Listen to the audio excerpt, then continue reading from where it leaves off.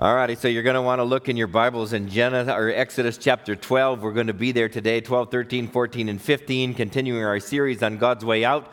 But I want you to look at this picture on the screen. I actually got to shoot this myself. Earlier this month, I was at the Air Force Academy in my role as the senior reserve chaplain, and the senior chaplain was gone from the academy, so I was sitting in all of the meetings with all the movers and shakers from the academy, very quietly, by the way, trying to mind my own business. And leading the meeting, of course, was the three-star general, Lieutenant General Michelle B. Johnson, who graduated from the academy many moons ago, and she was announcing that the Secretary of Defense, Ashton B. Carter, was coming to visit the next day, and that he was so busy and had such a hectic schedule that he would be landing by helicopter right on the terrazzo of the academy, not going to the airport and then coming in by motorcade.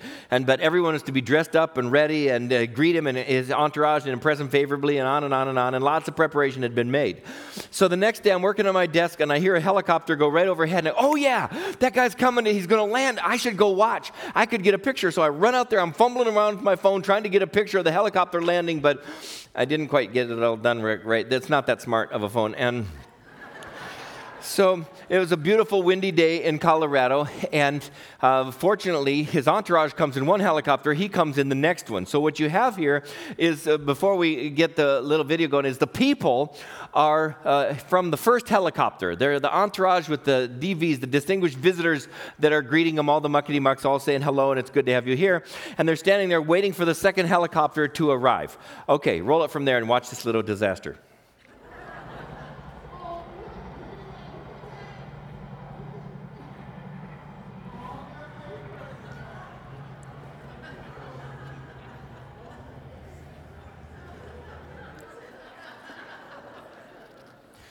Somebody from the Secretary of Defense's entourage had dropped a folder of papers that was a briefing. Some of them were marked secret.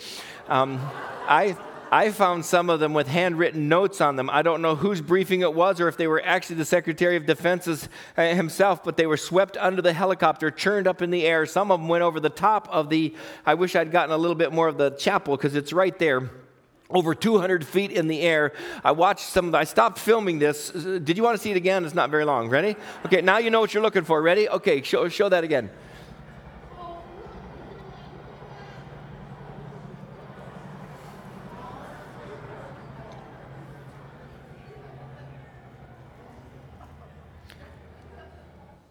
I mean, I had to stop filming to run chase papers. I probably found 40 or 50 of them myself. People pouring out of all the buildings, all protocols set aside. Just get the poor guy's papers back to him. You know, everybody's chasing them. They went north, south, east, west. Some of them went over the chapel. Some of them floated on up over Harmon Hall. And I'm up there, and I stopped filming to try to get them for the guy because, I mean, it's somebody's disaster. Now, I actually haven't heard the end of this story, so I'll have to fill you in if I ever learn, okay, whose papers were they and what price was to be paid, but there's a great lesson in this. Sometimes we make decisions, we take actions, that have far-reaching consequences, and at some point, it's out of our hands, and we're not able to undo something that we've just done. We've been studying here in the book of Exodus how God is making a way for people who had no way to get out of slavery into freedom. God has a plan. But Pharaoh also has a plan of his own. And he's hardened his heart against God. And he has this traumatic experience. Suddenly, Pharaoh's plans are blown to smithereens. All his secrets, all his plans go up in smoke. His hard way of hard-hearted, heavy-handedness on all the people, it's all lost. They wake up in the night to find that his son has died. Because he's been hard-hearted against God for so long. We've been tracking the story of God at work in the lives of his people, Israel, when they're enslaved in Egypt. And God sent his servant Moses to Pharaoh to say, "Let my people go." Pharaoh's the world leader at the time, and he has a choice to make. Do I listen to God's voice and obey his direction? Or do I think I'm in charge and find whatever reason to discount God's word, harden my heart against God, and do my own thing? Pharaoh hardened his heart. God insisted on obedience. Pharaoh hardened his heart. God sent a plague as a warning, one and then another and another and another and another and another and another until he got 9 of them. Pharaoh hardened his heart, and the stage is set for a showdown. because God has heard the cries of his people all the way from heaven. God cares. God listens. God loves. God responds. And the Bible says God is the same yesterday, today, and forever. He's the same God who loves us now, who loved them then. And he responds the same way when his people call out to him in prayer. And he's patient. He's got a plan. He's moving. And God has sent Moses and empowered him to speak on God's behalf and to do miracles in God's name. And that's where we're picking the story up in Exodus chapter 12. God has instructed the people in their preparation of a Passover lamb because sin separates. It's expensive. It breaks the relationship with God. Innocent blood must be shed to atone for sin. And God has instructed them, take a one-year-old lamb, take its blood, put it on the doorpost of your house in preparation. Eat your last meal in slavery together, standing up, waiting for the moment that God is going to act. People who believed God obeyed.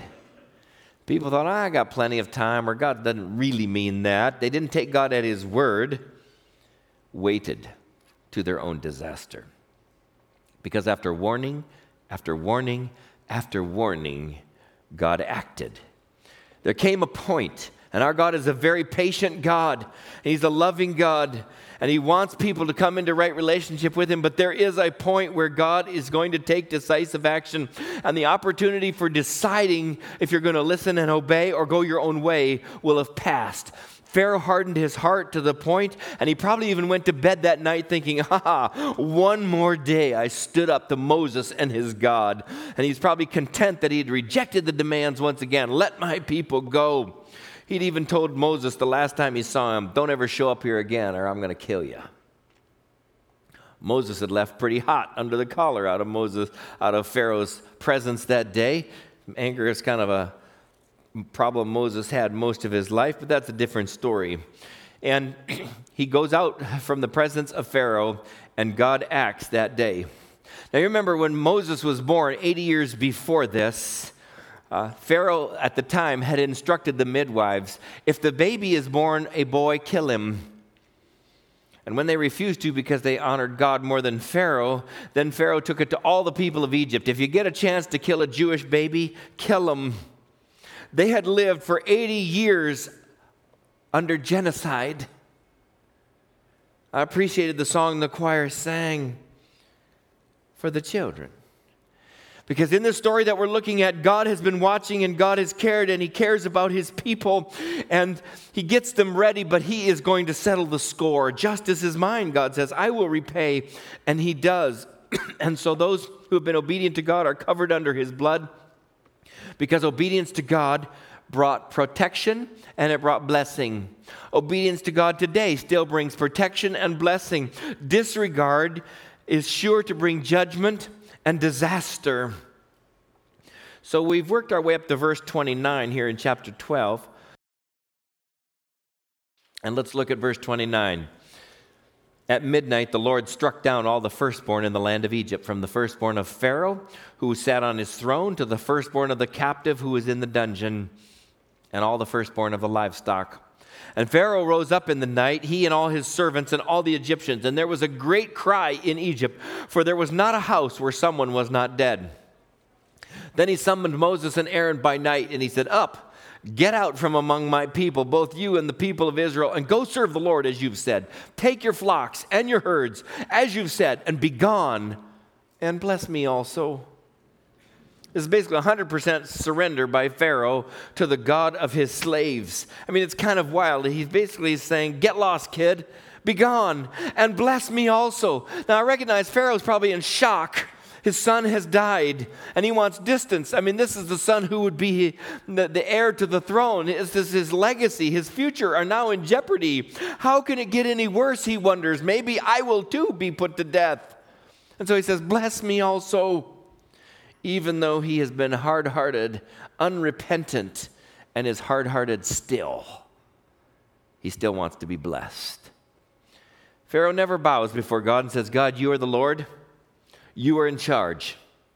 Let's do it your way. No, he doesn't. And he paid a high price for it. He will bow someday. Someday, every person ever born is going to bow before God. It talks about it in Philippians chapter 2 in a passage called the kenosis passage, which is the Greek word for he emptied himself. It says Jesus was in heaven. God was sending him here to earth to die as the Lamb of God who takes away the sin of the world. So Jesus emptied himself of whatever it took to become fully human being in this world. He found himself as a man. He humbled himself to become a servant. He died on the cross. It says, therefore, God has highly exalted him. This is Philippians chapter 2, verse 9. God has highly exalted him, bestowed on him the name that's above every name, that at the name of Jesus, every knee will bow in heaven and on earth and under the earth, and every tongue will confess that Jesus Christ is Lord, to the glory of God the Father. That day is still coming, but in that day there will be two groups of people bowing before God. Those like Pharaoh, who have hardened their hearts and refused to give God his proper place and will pay the price for all eternity. And those like Moses, who've submitted their hearts and their lives to God, their families, their plans, their hopes, their futures, their dreams, their concerns, their everything. They've put it in God's hands, and they will live joyfully in God's presence forever and ever. Which group are you in? Why not choose today to say, I'm going to open my heart to God and let him break the hardness that's there? Look what happened that night after waiting for so long. The slaves were set free, and they headed out of Egypt as free men and free women. It says the people of Israel journeyed from Ramses to Succoth, about 600,000 men on foot, besides women and children. A mixed multitude also went up with them. I'm assuming those are people who are not Jewish, who just said, this is our big chance. Let's get out of slavery. Let's get out of Egypt. And very much livestock, both flocks and herds. And they baked unleavened cakes of the dough that they had brought out of Egypt, for it was not leavened, because they were thrust out of Egypt and they couldn't wait, nor had they prepared any provisions for themselves. The time that the people of Israel lived in Egypt was 430 years. At the end of 430 years, on that very day, all the hosts of the Lord went out from the land of Egypt. It was a night of watching by the Lord to bring them out of the land of Egypt. So this same night is a night of watching kept to the Lord by all the people of Israel throughout their generations. These people have waited 430 years. They have prayed. They have hoped. They have dreamed. They have begged God. God comes and acts, and they're not ready. They hadn't made their provisions. They had a lack of faith. And God's timing is never late. God's always right on time. Are you waiting for something? Have you been waiting and waiting, wondering, God, don't you see? Don't you know? Don't you care? Keep waiting. Stay faithful. Stay patient. God's timing's never late. Listen to God's voice and just follow him. You know, that's what we're trying to do as a church. We live in a dark and tumultuous world that has all kinds of values that we would say are wrong that are being lifted up as right. And we need to say, what does God's word say? And how do we live our lives based on the Bible, on God's holy word that he gives us as a guide for our faith and our practice? We want to be right in step with God. Now, Exodus is a large book, and I can't cover everything in the short time that we have together, so there's some paragraphs that Moses comes back and talks more about Passover and the Feast of Unleavened Bread, and it's basically a call to purity and how we live our lives. And then God called them to consecrate the firstborn males. Every family that had a firstborn male was to consecrate that male to God as a gift. Kind of an interesting dichotomy, isn't it? That on one hand, all the firstborn males of Egypt are put to death by the angel of death, by God's judgment, and then the firstborn males of all the Jewish people are to be dedicated to serving God with their whole lives. My parents made that promise, and I'm still paying it off. We pick up the story in Exodus 13, and God has led his people out of slavery in Egypt in a pretty dramatic fashion. And then it says, and the Lord went before them by day in a pillar of cloud to lead them along the way, and by night in a pillar of fire to give them light, that they might travel by day and by night. The pillar of cloud by day and the pillar of fire by night did not depart from before the people. God is present in this pillar of fire, the cloud. He put the Egyptians in a cloud, in a fog. But he puts the people of God in the light. Well, it didn't take very long for Pharaoh's shock to thaw into raw anger. And he changes his mind about letting all the slave labor walk out for free. It says, when the king of Egypt was told that the people had fled, the mind of Pharaoh and his servants was changed toward the people, and they said, what is this we've done, that we have let Israel go from serving us? So he made ready his chariot, and he took his army with him, and took 600 chosen chariots, and all the other chariots of Egypt with officers over all of them. And the Lord hardened the heart of Pharaoh, king of Egypt, and he pursued the people of Israel, while the people of Israel were going out defiantly. The Egyptians pursued them. All Pharaoh's horses and chariots and his horsemen and army overtook them and camped at the sea by something in front of something. Now you have this picture. Moses has this huge mass of people. It says there's 600,000 in the army. So if each of those men were married and each one had one child, you'd have over 2 million people. The logistics could stagger your mind if you thought about it. How do you communicate with that many people? How do you move that many people? How do you get that many people fed? How do you get them water? What do you do about stragglers? What about people who need a little more time? What about people who wanted to bring the extra, like the family china or something? They don't even have a pickup truck. Moses follows God's guidance, but they come to a place where there's mountains on this side and mountains on that side, and God's pillar of fire has been leading them. They come right down to the Red Sea, and all of a sudden they hear this huge clamor of pursuing chariots in the army of Egypt in hot pursuit. Would that strike fear into your heart? There's no way out. Of course it would. The people are trapped. There's no way to go forward. The obstacles are too high on each side. There's no way to back up. They're terrified. It says, when Pharaoh drew near, the people of Israel lifted up their eyes, and behold, the Egyptians were marching after them, and they feared greatly. And the people of Israel cried out to the Lord. They're filled with fear. So they did the right first step. They call out to the Lord. But they didn't wait for the Lord to answer. They take a dastardly turn. They took the first right step, and then they got off track, and they never recovered. I mean, look at the progression. They're in a bind. Things aren't going well. They're filled with fear. They cry out to the Lord. Now they have an option. Wait or take it into their own hands. What should they have done? They should wait for the Lord. Listen to his voice and obey. But instead they complained. They grumbled. They murmured. They gave up on their faith, and they gave up on their God and his sustaining power. When time gets tough, what happens? The faithful stay faithful. The people who choose to believe God still choose to believe God. But these people go to Moses, and they're listening to their comments, tinged with sarcasm. They said to Moses, is it because there's no graves in Egypt that you've taken us away to die in the wilderness?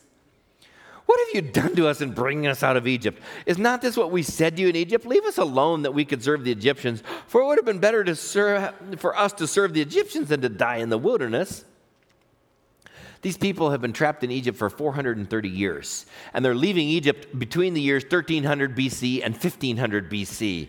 Well, the pyramids in Egypt that you see on the postcards, some of those date to 2600 BC. Those pyramids have been there for 1,000 years before the Jewish people left Egypt. So look at their lack of faith masked in sarcasm. Is it because there's no graves in Egypt? I mean, who does graves better than Egypt? Nobody. I mean, it seemed to be their specialty. What are they really saying? We are petrified. We think we're going to die out here in the wilderness. Have we gone through all this hassle to get out here just to die? How do we dare trust God when disaster is imminent? It's going to overtake us. And they have their eyes on their problem instead of on the provider. They have their eyes on their problem instead of on the provider. They're only thinking about me. What am I going to do? Instead of, I've got a great God. He just saved us. He just brought us out of Egypt. He just set us free. My parents and grandparents and great-great-greats all wished for this. And it's happening. And God set us free. And they still lack faith. I mean, what have you done for me lately? Come on, he's just gotten them out of slavery. Give God some credit. And Moses says to the people, fear not. Stand firm. See the salvation of the Lord, which he will work for you today. For the Egyptians that you see today, you will never see again. The Lord will fight for you, and you have only to be silent. Look what God gave Moses to tell the people at that moment. People who are panicked. They are frantic with fear. They're frantic. Their life isn't going to work out as they've planned it, that it's only going to end in disaster. And he says, fear not. Fear not. Don't be afraid. Do you know that you can read that over and over and over and over in the Bible? God tells his people, don't be afraid. Fear not. I looked up the word fear that's in the Bible 437 times. The word afraid is 165 times. Fear not. Fear is a plague on the soul. It's like a polio. It just keeps you from exercising your muscles of faith. It reduces you to this inward focus that's all about you, rather than saying God's a big God and he wants to demonstrate his power and his glory through me and through my situation. Fear not. And then he says, stand firm. Don't do anything. Just stand there. Hold your ground. It's an act of faith. If you've heard God's voice and God is the same yesterday, today, and forever, then he's still consistent. Just trust God. You've heard his voice. Stand there. If you're ridiculed, stand for God. If you're being harassed by your friends or a hostile environment, stand for God. Just trust God. He will see. He will know. He will act. He will guide. That's putting your faith into practice. Just stand firm. And then he said, see the salvation of the Lord. It's not your own efforts. Let God be God. You have the chance for a front row seat to one of the greatest shows on earth. God's at work in you and for you and around you and right in front of you. Just watch for it. Watch for it. Watch for it. Yeah. Whew. I knew it all along. No, you didn't. Your heart was filled with fear, but you chose to be not afraid and to stand firm and to watch God work. And then look what he says at the end. And be silent. The Lord will fight for you. Just be silent. Just wait before the Lord. I had an unfortunate time. I guess I learned a valuable lesson. Or as it got sideways with the boss, we were in conflict. Things were being said. And I'm hearing some of these things second and third and fourth hand. It's not a pretty scene. And one night I'm tossing and turning. I'm thinking about these things. And it's now so unfair. And this and this and this. I'm getting all worked up. And Cindy's sleeping, so I don't want to disturb her. I sneak out of bed and I go sit down. I'm writing down a list of the things that aren't fair, where I'm being violated and I'm being turned into a victim. I'm writing. I can't write it fast enough. I don't have a computer at home at the time, but I did over at my office. So I go over to the office. It's 3 a.m. I'm dressed in flip-flops and shorts and a t-shirt, and it's cold outside, but it doesn't matter because I'm going to just zip into the office where it's warm, and I'm going to work on this computer. I'm really going to get this all nailed down. And as I walk around the corner of the building to go into the office, I just about walked into somebody. It scared me. I dropped the stuff I was carrying. It scared him. Like, wow! It's 3 o'clock in the morning. I look back. It's a teenager. He's got a foot up on the wall. He's slumped over. He's in an army jacket and blue jeans, and just looks, discouraged, like there's no hope. I go on in the building. I sit down at the computer. I'm getting everything out. I've got it all worked up, and I'm working on the second page on this Word document. And as clearly as I've ever heard God say anything to me, I heard God say, "You just failed the test." Said, "What? I'm the one there. This is so unfair." On and on and on. He said, "You just failed the test." I said, "What?" He said, "What's your title?" I said, "Well, I'm the minister of youth." He said, You just walked past a youth at 3 o'clock in the morning in the cold of the night, and you're so wrapped up in yourself and your own issues that you didn't even invite him to come in and sit down where it's warm." I said, "Oh." Jumped up, ran back. He's gone. I'm assuming it was an angel. I come back and I sit down, and I'm wanting to start again, but it just doesn't seem right. And so I decided, well, I think I heard God's voice. I'm going to talk back to him. I said, "Well, what should I say then?" He said, "Well, what did Jesus say when he stood on trial?"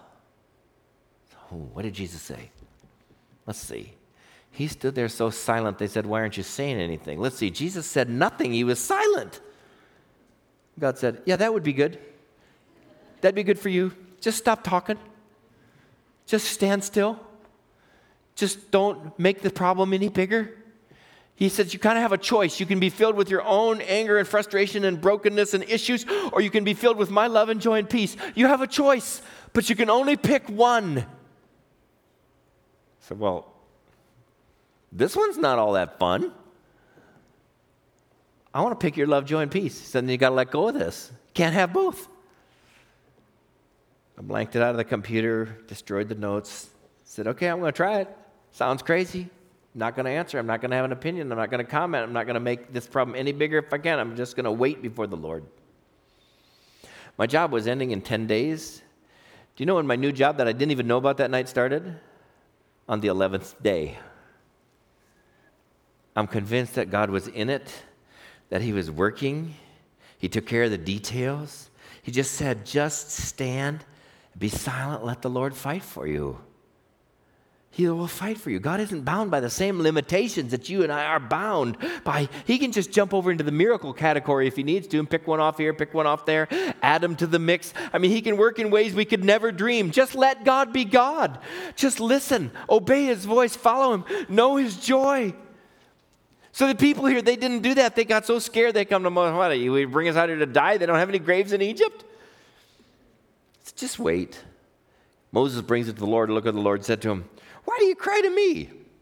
Tell the people of Israel to go forward. Lift up your staff and stretch out your hand over the sea and divide it that the people of Israel may go through the sea on dry ground.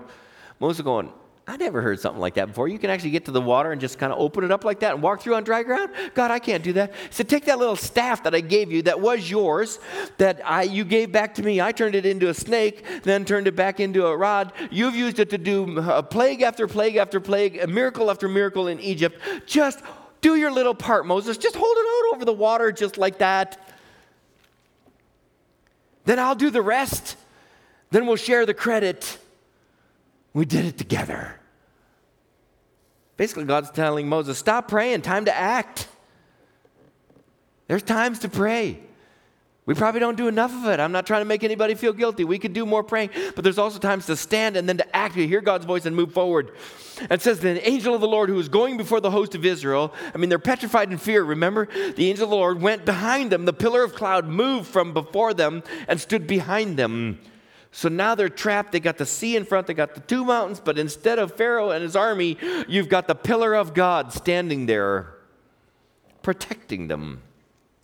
Came between them and the host of Egypt and the host of Israel. And there was the cloud and the darkness. And it lit up the night without one coming near the other all night. God was present in the pillar of cloud to protect and to guide his people and to set their hearts at peace.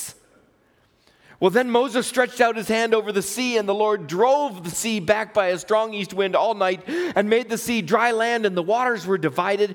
And all the people of Israel went into the midst of the sea on dry ground, and the water being a wall to them on their right hand and on their left. And the Egyptians pursued and went in after them into the midst of the sea, all of Pharaoh's horses and his chariots and his horsemen. And in the morning watch, the Lord in the pillar of fire and of the cloud looked down on the Egyptian forces and threw them into a panic. He clogged their chariot wheels, so they drove heavily. And the Egyptians said, we better get out of here. Let us flee before Israel, for the Lord fights for them against the Egyptians. And the next paragraph, basically, God says, stretch out your hand, and he does, and the waters all come back together. And all the Egyptians are doing the dead man float. Verse 29, but the people of Israel walked on dry ground through the sea, the water being a wall to them on their right and on their left. Thus the Lord saved Israel that day from the hand of the Egyptians, and Israel saw the Egyptian dead on the seashore. Israel saw the great power that the Lord used against the Egyptians. So the people feared the Lord, and they believed in the Lord and in his servant Moses. Sure, it would be fun to know all the particulars of this, wouldn't it? Where exactly did they cross the sea? Is there any archaeological evidence still left there? How do you get that many people through on dry ground in one night? Did they walk 50 people? Why? Did they walk 5,000 people? Why? Did they go in a march? Did they go in a traffic jam? Did they push and shove? How did they do it? We're going to have to watch this on the reruns in heaven some night so we can see all the how it actually worked. But we're left with this kernel of truth. God leads his people, and God's people follow in faith. And there are tough times ahead in every believer's life in which our faith will be tested. We know they're ahead, and God is never late. God always has a plan. So stand and watch. Let God fight the battles for you. Then celebrate him in joy. And if you read the next chapter, which we don't have time much to look at, but Exodus 15 is this huge song of joy that Moses puts together. Miriam picks it up with her tambourine, with the dance with the women. Just the spectacular victory over their enemies who had pinned them in on all sides. And the hero of the song and of the moment is God himself. Worship God. His name is in their song 10 times. And it's the same God we worship. It's the same God we follow. It's the same God we serve. So if the helicopter of life has scattered all your plans this last week, exposed all your secrets, knocked you off balance, you got problems? Well, great. Because this scripture is a treasure map to show us. Call out to God and wait before Him. Stand and watch God fight the battle for you. Let God lead you. Don't move, in fact, until He gives you guidance. And then celebrate God with great joy, because God is awesome. Shall we pray? Dear God, we thank You for Your word to us. We thank You that how we could see how You worked in these people's hearts and lives and situations is the same way you've got Your eye on us. We're the apple of Your eye. You care about us. You care about what we think and how we respond, and our faith and our choices. And when we're just scattered all over the place and it's just hopelessly gotten away from us, help us get together again, enough of our faith to pick up the pieces and to follow You and to trust You better, because You're God. We love You. Amen.